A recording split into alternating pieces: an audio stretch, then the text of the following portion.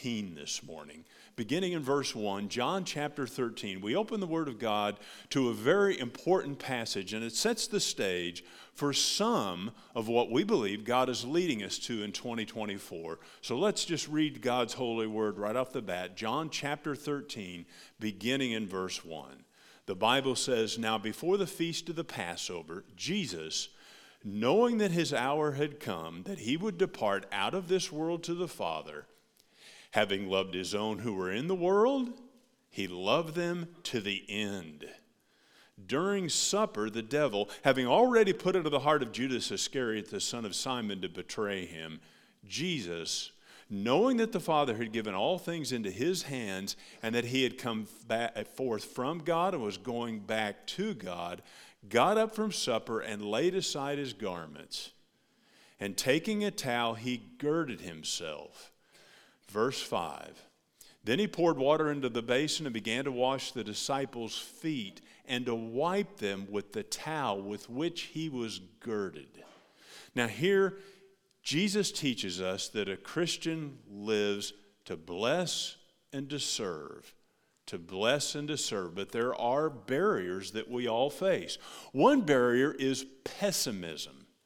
There's so much bad news today that it's easy to think, what we do here doesn't matter.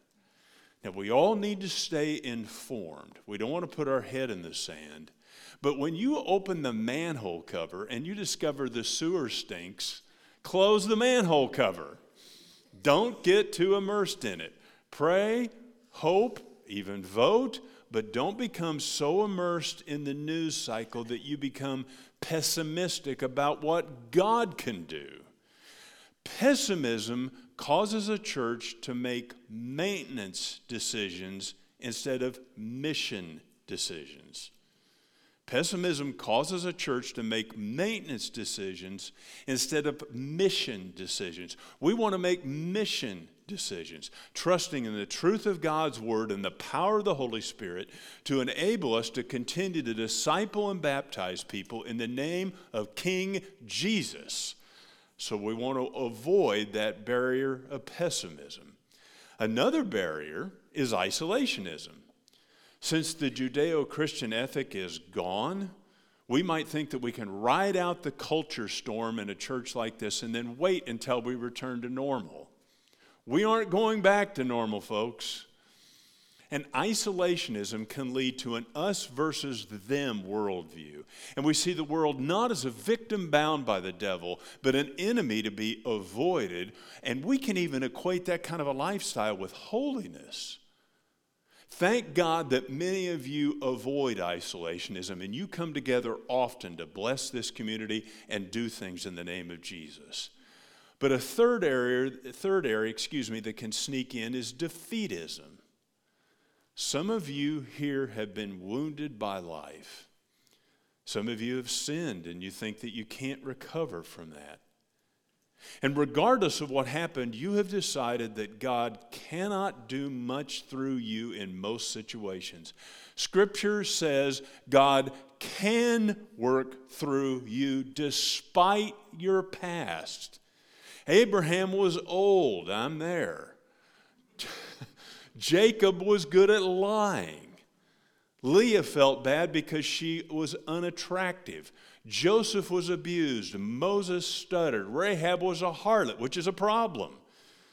Jeremiah was called the weeping prophet. Jonah had a bad attitude. John the Baptist was odd by anybody's standards.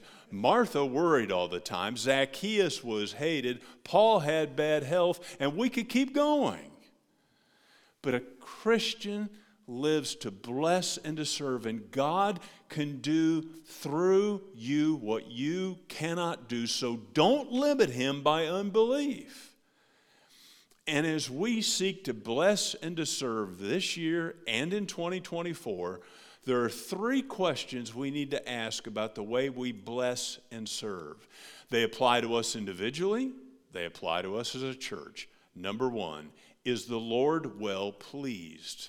Look at verse 4. Is the Lord well pleased? In verse 4, you have to wonder what Jesus is thinking. Judas is acting like a friend, The cross is imminent, and his disciples still don't understand much of anything. However he felt, verse 4 says he laid aside his garments. He took his clothes off. And taking a towel, he girded himself. And verse 5 said he washed their feet. That was work reserved for the lowliest slave, the guy at the bottom of the pile. Feet in that day were caked with dirt, so the towel around his waist as he went through his disciples would have progressively become caked with mud and would have become wet. Jesus Christ our Lord knelt down before mere men. He knelt down before his disciples, and he did this to them as an act of love and service. And it is an example of how we are to bless and to serve. And Jesus does not want us to limit ourselves by the three criteria that often dictate what we do. We all do this. And we ask ourselves in the back of our mind, if I bless and serve, will I be satisfied? Will I be comfortable? And will it be convenient? Will I be satisfied? Will it be comfortable? And will it be convenient? This morning, Jesus invites you to discard those questions. In verse 15, look at that. He said, I gave you an example that you also should do as I did to you. No mention of satisfaction, comfort, or convenience. You will never know how much God can use you until you exchange your preference for being willing to bless and serve. Look at verse 17. Jesus said, if you know these things, you are blessed if you do them. So this morning, are you willing to bless and to serve, to do what Jesus puts right in front of you, even if it's menial, if it costs you leisure time, if it has a financial cost, if it costs you in social capital? Now let's turn to the positive. If you bless and serve faithfully, you cannot comprehend the blessings that you're going to experience. We don't serve for selfish reasons, but there's a little verse in chapter 12, the previous verse, that I suspect most of you have read, but I wonder if you've thought through the implications. Look at verse 26 of chapter 12. Verse 26, chapter 12. In that chapter, Jesus explains what it means to follow him. And in verse 26, he says, service is part of following him. And here's how he put it. It says, if anyone serves me, he must follow me. And where I am, there my servant will be also. And if anyone serves me, the Father will honor him. Let's just break that down. Number one, if anyone serves me, he must follow me. Chapter 13, verse 1, he said his hour had come. He was going to the cross. So if you want to serve him, that's where you're going, to the cross. And the cross means sacrifice. It can mean pain, betrayal, being misunderstood, even being criticized. And if we overlay those three criteria that often dictate our decisions, will I be satisfied? Will I be comfortable? And will it be convenient? The cross answers those questions. It says no, no, and no. It will not be satisfying always. It will not always be comfortable. It will not always be convenient. None of those are criteria for following him, let alone entering the kingdom of heaven. Number two, he said, where I am, there my servant will be also. Jesus went to hard places. He went to places where he knew he would be rejected and criticized. He knew he would go to places where there would be difficult situations, where the Pharisees would try to take him down. But number three, Jesus said the Father will honor him. That's honor to you from Jesus Christ the King. I cannot wrap my mind around that. Our Lord and our Master honoring us, we're supposed to honor him. So I read, I don't know how many commentaries on that verse, not one could flesh it out, and I don't blame them because I can't either. What's this going to look like? It ultimately doesn't matter, because if it's God conceived, it's going to be God achieved. But if he's going to honor us because we live to bless and serve, then that kind of a life is certainly well-pleasing to him. So number one, is he well-pleased? Number two, is the work well done? Look at chapter 13, verse 1. Is the work well done? His hour had come that he would depart out of this world to the Father, and then look at this. Having loved his own who were in the world, he loved them to the end.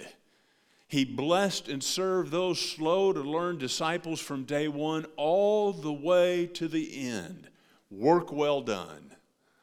His atonement on the cross for us. Work well done. His resurrection from the dead. Work well done. So we want our service for Jesus to be well done. We want to have, and I've used this term for years, but we want to have a relaxed excellence in this church.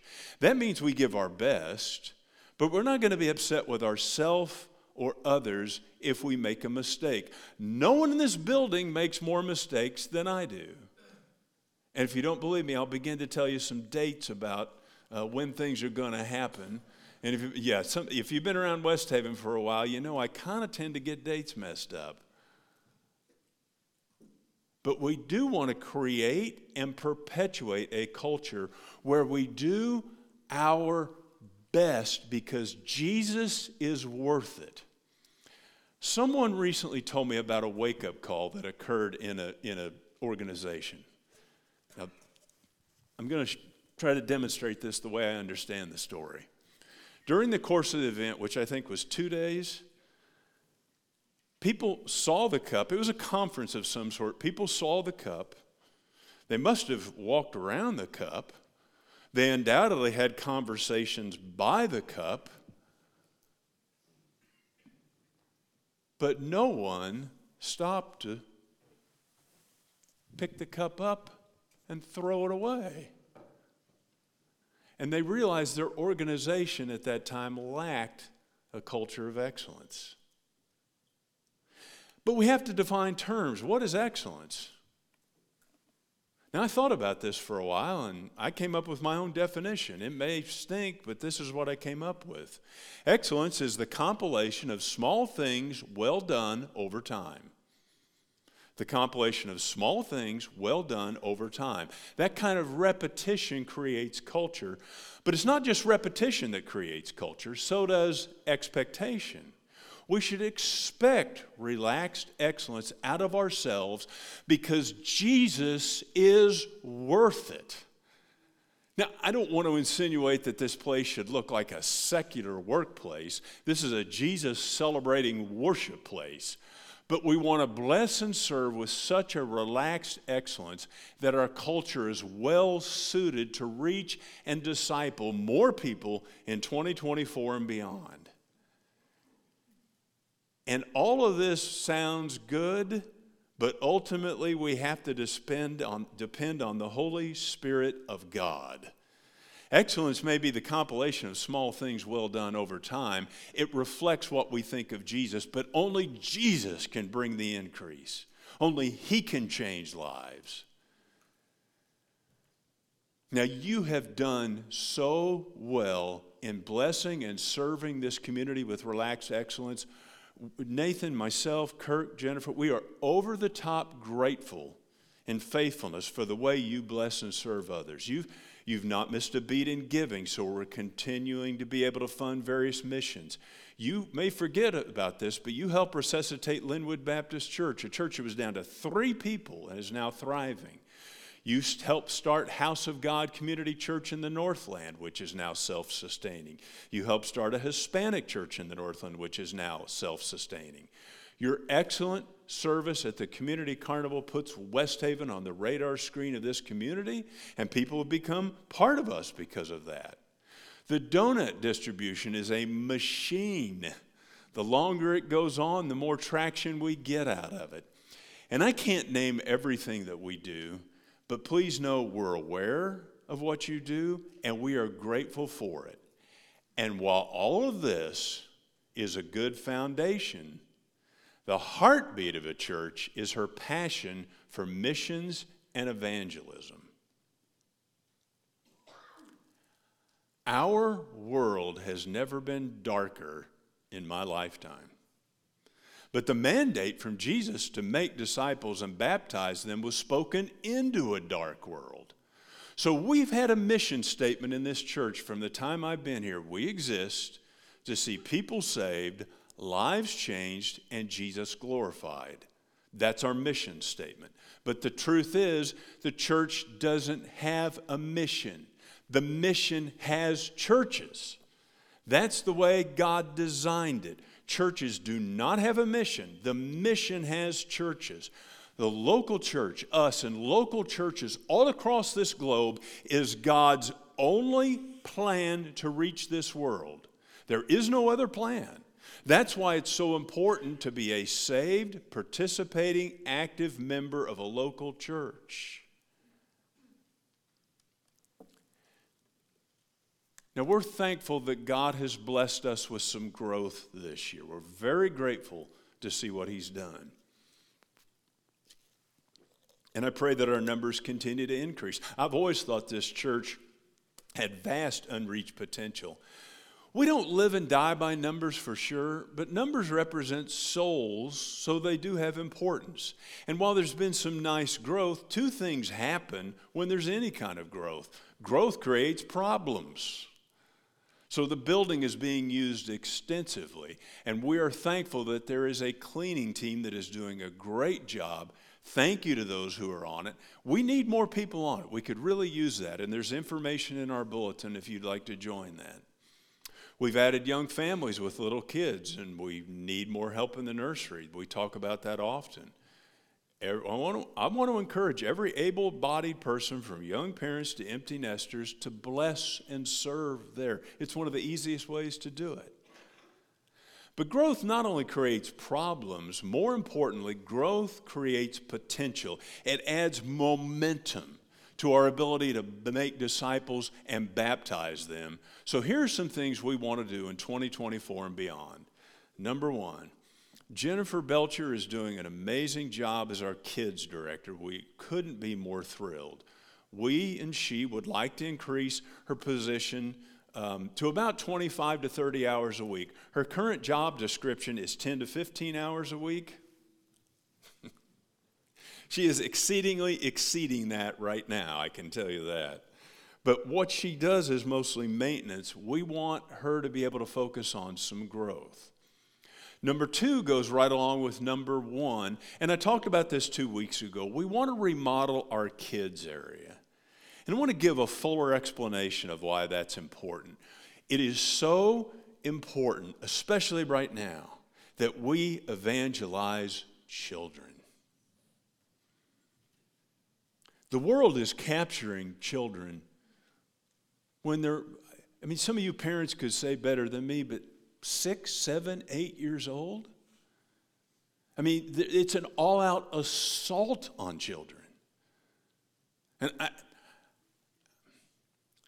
I read some things last night that I don't even know if I want to share, just about how pornography has affected this whole world. What I read actually came from Australia, but it talked about how terrible it is and how kids that age are being exposed to that kind of wickedness. We have to get to their hearts first. So when we talk about remodeling the children's area, I know this from experience. Some of the questions that will come up will say, well, now, if we're going to remodel the children's area, can we also do this? And can we do that? And the answer is sure. You give enough money, man, we'll build a golf course out here. And I don't golf, but spending money on our own comfort is the curse. It's a curse of the American church. I think there's going to be regret in some churches at the end of the age over that. We already have the life of Jesus. We already experience the love of Jesus. The lost world does not. So our focus always has to stay outward. It's about getting Jesus out there. Increasing Jennifer's hours, remodeling a children's wing is outward. It's external. It's outreach. And here's why. And I said this 2 weeks ago. The world is kid-centric. America is anyway. And you can say it shouldn't be that way. We have to deal with reality. So our kids area needs to be modern and roomy and inviting. It's in-house evangelism. And it tells young parents that we love their kids, that we want a good, modern environment for our kids to learn about Jesus in. And it commutes the same thing to a sadly growing segment of our population, grandparents who are raising grandkids, and especially grandparents who are bringing their grandkids to church. Now, it's not a matter of if we build it, they will come. But I'm going to be really transparent with this. I hadn't even looked at the children's area for probably 3 months. It just wasn't part of my routine. One day I walked downstairs and thought, wait a minute, let me just look down here. If it was my first time here and I was bringing my grandkids here, I'd be a little iffy about the church. It's like, I'm going to quote Kirk Baggett. He said it looks like a prison. And he worked in a prison. He knows. Most people are saved when they're kids. Most people are baptized when they're kids. Most people, their spiritual formation occurs when they're kids. So to be about evangelism, we have to be about kids. And we hope to have some more information about cost about that in the not too distant future. We're trying to do a lot of things in-house to avoid spending any money. I read a wonderful story about 10 days ago. It was from a pastor.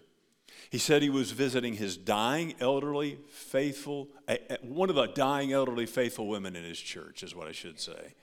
And by her bedside, he took her hand and said, "Let me pray for her." And she feebly said back, "Don't pray for me. Pray for our kids." This just happened, by the way, according to the story. So he held her hand, and he prayed with her, and he prayed for her, and he prayed for kids, and he said she died before he finished praying. That's a great way to step out into glory. That leads me to a third thing. We need to pray, folks. We have a monthly prayer meeting on Sundays at 5. Our nation is in moral collapse. Our world is at war. We all have burdens and we all have lost friends and family. Let's feel these burdens and gather to pray. Because God honors prayer. Charles Spurgeon called corporate prayer the boiler room that provided power to his church, and that's true. We need to pray for our kids. We need to pray about lostness. We need to pray for our nation. And we need to pray in great hope because nothing is beyond the reach of Almighty God. Next, we want to expand our commitment to missions. June 1 through 8, 2024, we're going to Santa Catarina. Let me try that again. Got to put my Spanish-speaking hat on. I don't speak Spanish, folks. Santa Catarina Juquila in Oaxaca, Mexico. Now, this is the town. I'm going to try and do this. We'll see if this works. Oh, whoops, okay, all right, there, perfect. There's the town. We'll have an eyeglass clinic there and a medical component if medically qualified people go. Santa Catarina Juquila is a town of about 18,000 people in the mountains of southern Mexico. We'll be working through the only evangelical church in town. This town has one Catholic church, but it is Catholic in name only. The Spanish conquistadors came in with their weapons and also carrying crosses. And they said to the Aztecs, "Convert to Catholicism or die." So they said, yes, we believe, but Mexican Catholicism to this day retains much of Aztec paganism. I looked up a secular source. It said 45% of Mexican Catholics believe in the evil eye, 45% believe in reincarnation, 39% believe in magic, sorcery, and witchcraft, 31% believe they can communicate with the spirits. Now, this is called syncretism. S-Y-N-C-R-E-T-I-S-M. Syncretism can take parts of Christianity, parts of other religion, parts of paganism, parts of secularism, parts of your own personal opinion, and put it together, and it's a personal religion. There are millions of Americans who worship a syncretistic God, a God of their own imagination. In Santa Catarina, Huquila, the centerpiece of worship in the Catholic Church is the Virgin of Huquila. There was a fire in 1633, and supposedly the statue of the Virgin of Huquila was the only thing left, so now that statue is venerated and worshiped. Here's the inside of that church. Excuse me? Oh, sorry. There we go. Now, this is going to be really hard to see. I know it's not big enough for most of you to see, so I'm going to try and point this out. In the middle of this church, here's Jesus on the cross as Catholics portray him. To the right is Joseph holding baby Jesus. If you look to the far left, you'll see the Virgin Mary, but in the middle is a statue, the statue of the Virgin of Huquila. That's what they worship. This idol is even a significant part of their economy. There are shops that sell replicas. By the way, here's a closer view of it. Maybe. There we go. That's a closer view of that statue. That idol is a significant part of their economy. There are shops that sell replicas, this idol. There's one, I guess you can take it home and worship it as far as I know, but it's for sale. I mean, you might check Amazon. You might be able to get it. Who knows? That was a joke. You can also buy small versions.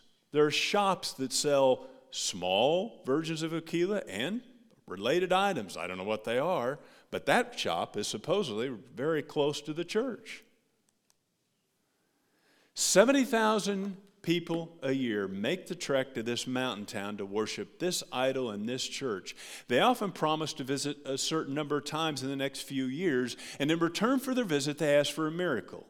That a sickness be cured, that a child be well, that a dying relative be brought to life again, and they also ask for prosperity. When they come, they spend money in this town. They buy some of these statues. So preaching against the Virgin of Huquila could affect the town's income. That is the exact scenario that happened in Acts chapter 19. Paul went to Ephesus preaching Jesus, but the Ephesians made money selling statues of the goddess Diana, also known as Artemis. When Paul came, the statue makers were upset about the potential for financial loss. So in great anger, they went to the public square and chanted, "Great is Artemis of the Ephesians! Great is Artemis of the Ephesians!" And a riot started. Now, because so much of the Catholic Church in Mexico is syncretistic, that Larry Mary, who leads Vision 316, said in many of the clinics, no matter where they are, that the local Catholic Church will tell people God will curse them if they get a pair of glasses. They might even die. Now, this is an incredible opportunity to bring the gospel to what is, in essence, an unreached people group. God has opened that door for this church. And it's unlikely that anything negative will happen, but if there is a hint of trouble when our team is there, the group will immediately leave. And because of this, Larry doesn't want anyone on this trip under the age of 18, 21 or so on. Now, as we've known this year, as we've experienced through the mission trip that we just took, Vision 316 is an extraordinary ministry. It meets the needs of people and it gives them the gospel. However, Larry is 72 years old and he wants to duplicate himself to perpetuate the ministry.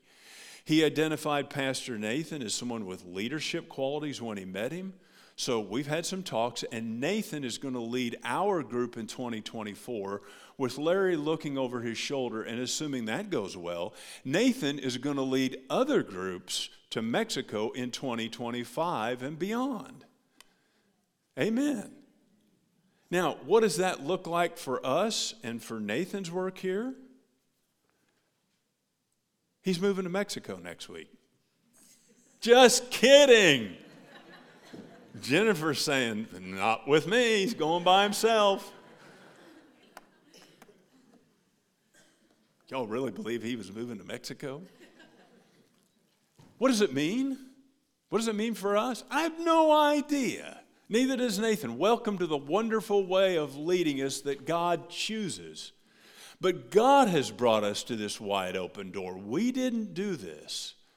So to not walk through this door would be a lack of faith and foolishness. And we're going to joyously follow Jesus by taking this step of faith. Nathan's really the one taking the step of faith. But we're going to joyously do this and see what Jesus does next. Who knows? Now, my health precludes me from going, which I don't even want to talk about. My own words are ringing in my ears. I've said from this pulpit, if there are circumstances in your life that put you in a situation where you cannot make any change, you have to assume that that is God's will. So I get a consolation prize. Next December, I will be on the Vision 316 Board of Directors. I guess that means I can fire Nathan if I want to. I don't know. I guess that's my purpose now. I'm on the Good Shepherd Thrift Store Board of Directors. I'm on the Kansas City, Kansas Baptist Association Board of Directors. I got to be good for something. By the way, if you go to Mexico next summer, you'll meet a man that's instrumental in their church. His name is, of all things, his name is Luis Mendoza, not to be confused with my longtime friend Luis Mendoza. And I assume that woman is his wife. I don't know. But Luis used to be part of a group that worshiped Satan and death. When they met, they would ask Satan to target certain people. They would offer blood sacrifices to Satan. He said he was possessed by 7 demons and can describe each one of them. Larry has heard his testimony. He said it's credible. You'll hear it firsthand if you go there next year. Mexico is a dark place filled with syncretistic pagan religion. So is Leavenworth County. It's no different. Different idols, same devil, same lostness, same veil that's over the eyes of people. We need you. Look at me. We need every one of you, no matter who you are, we need every one of you to reach Leavenworth County. We need every one of you to help us be good stewards of this building, to serve and to bless children, to pray regularly, to give gladly. We need you.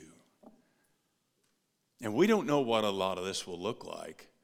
To a certain extent, a church should always experience semi-controlled chaos. That's the way it is. And that's because we're trying to make disciples and baptize them. And it's not always a straight line. There's a lot of mess that gets made in the process.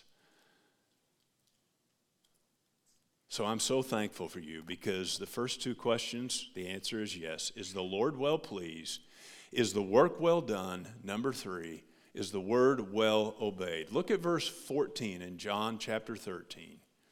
Jesus said, if I then, the Lord and teacher, washed your feet, you also ought to wash another's feet. And again, verse 17, and this is the key, if you know these things, you are blessed. You are happy if you do them.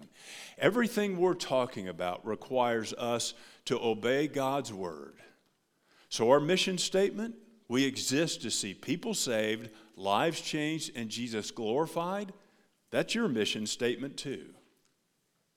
Everyone wants to feel significant. Everyone wants to feel like they make a difference. When it's my time to depart, I think I know what I'm going to say. It's something like this. I may not have been much. In fact, I know I wasn't, but I did my best. So today may be the day for you to make a commitment to bless and to serve, to believe what verse 17 says, blessed are you if you do these things. I know we're going a little long today, but I'm about to land this plane. In the 1970s, Mexicans in the rural area of the state of Sonoma played baseball. They were so impoverished they didn't have the right equipment or anything. A pitcher there was accidentally discovered by a Major League Baseball scout. He went down there to look at a possible shortstop, and he noticed this pitcher who could throw BBs. His family was very poor. They don't even know his date of birth, but he could throw a baseball. So this scout offered him a great deal of money to come to America. He became the first Major League Baseball player to make $1 million. His name was Fernando Valenzuela, who took Major League Baseball by storm all the way back in 1980 to something called Fernando Mania. If you've never heard of it, it's an interesting story. But imagine you're a 17-year-old kid in poverty, and you get the offer to come to America and make an amazing amount of money. How long would it take you to make that decision? Jesus is calling you to something far greater. A grand, glorious, eternal mission with everlasting rewards. He's calling us to leave this temporal sandbox and our carefully constructed sandcastles to bless and serve, our children, to bless and serve each other, and to bless and serve this lost world in the name of Jesus. Blessed are you if you do these things. And maybe you've heard all this morning and you realize, you suddenly have this understanding that your belief system is syncretistic. It's really a mixture of your own beliefs, but you don't really worship the Jesus of the Bible. The God of the Bible created you to be with Him, but our sins separate us from Him. And sins cannot be removed by good works. They can only be removed by the blood of Jesus. So Jesus died on the cross to take God's punishment for your sin. Then He rose again, demonstrating His power over sin and death. Everyone who trusts in the Jesus of the Bible will have eternal life. Life with Jesus doesn't start then. Life with Jesus starts now, and it lasts forever. So if the Holy Spirit is convicting you this morning, any of you, if you know you're not saved, if you know you're worshiping a God of your own making, maybe you're watching online, and the Holy Spirit has revealed that to you, then what you want to do is simply this: believe on Him today. It's not complicated. Put your faith and trust solely in Him for eternal life. And if you do that, take that card in the seat back in front of you or complete that QR code and let us know. So first of all, we can rejoice with you. But second, we can help you get started in the Christian life. Nothing is more important than to know that your sins are forgiven and that you have eternal life. Let me pray. Father,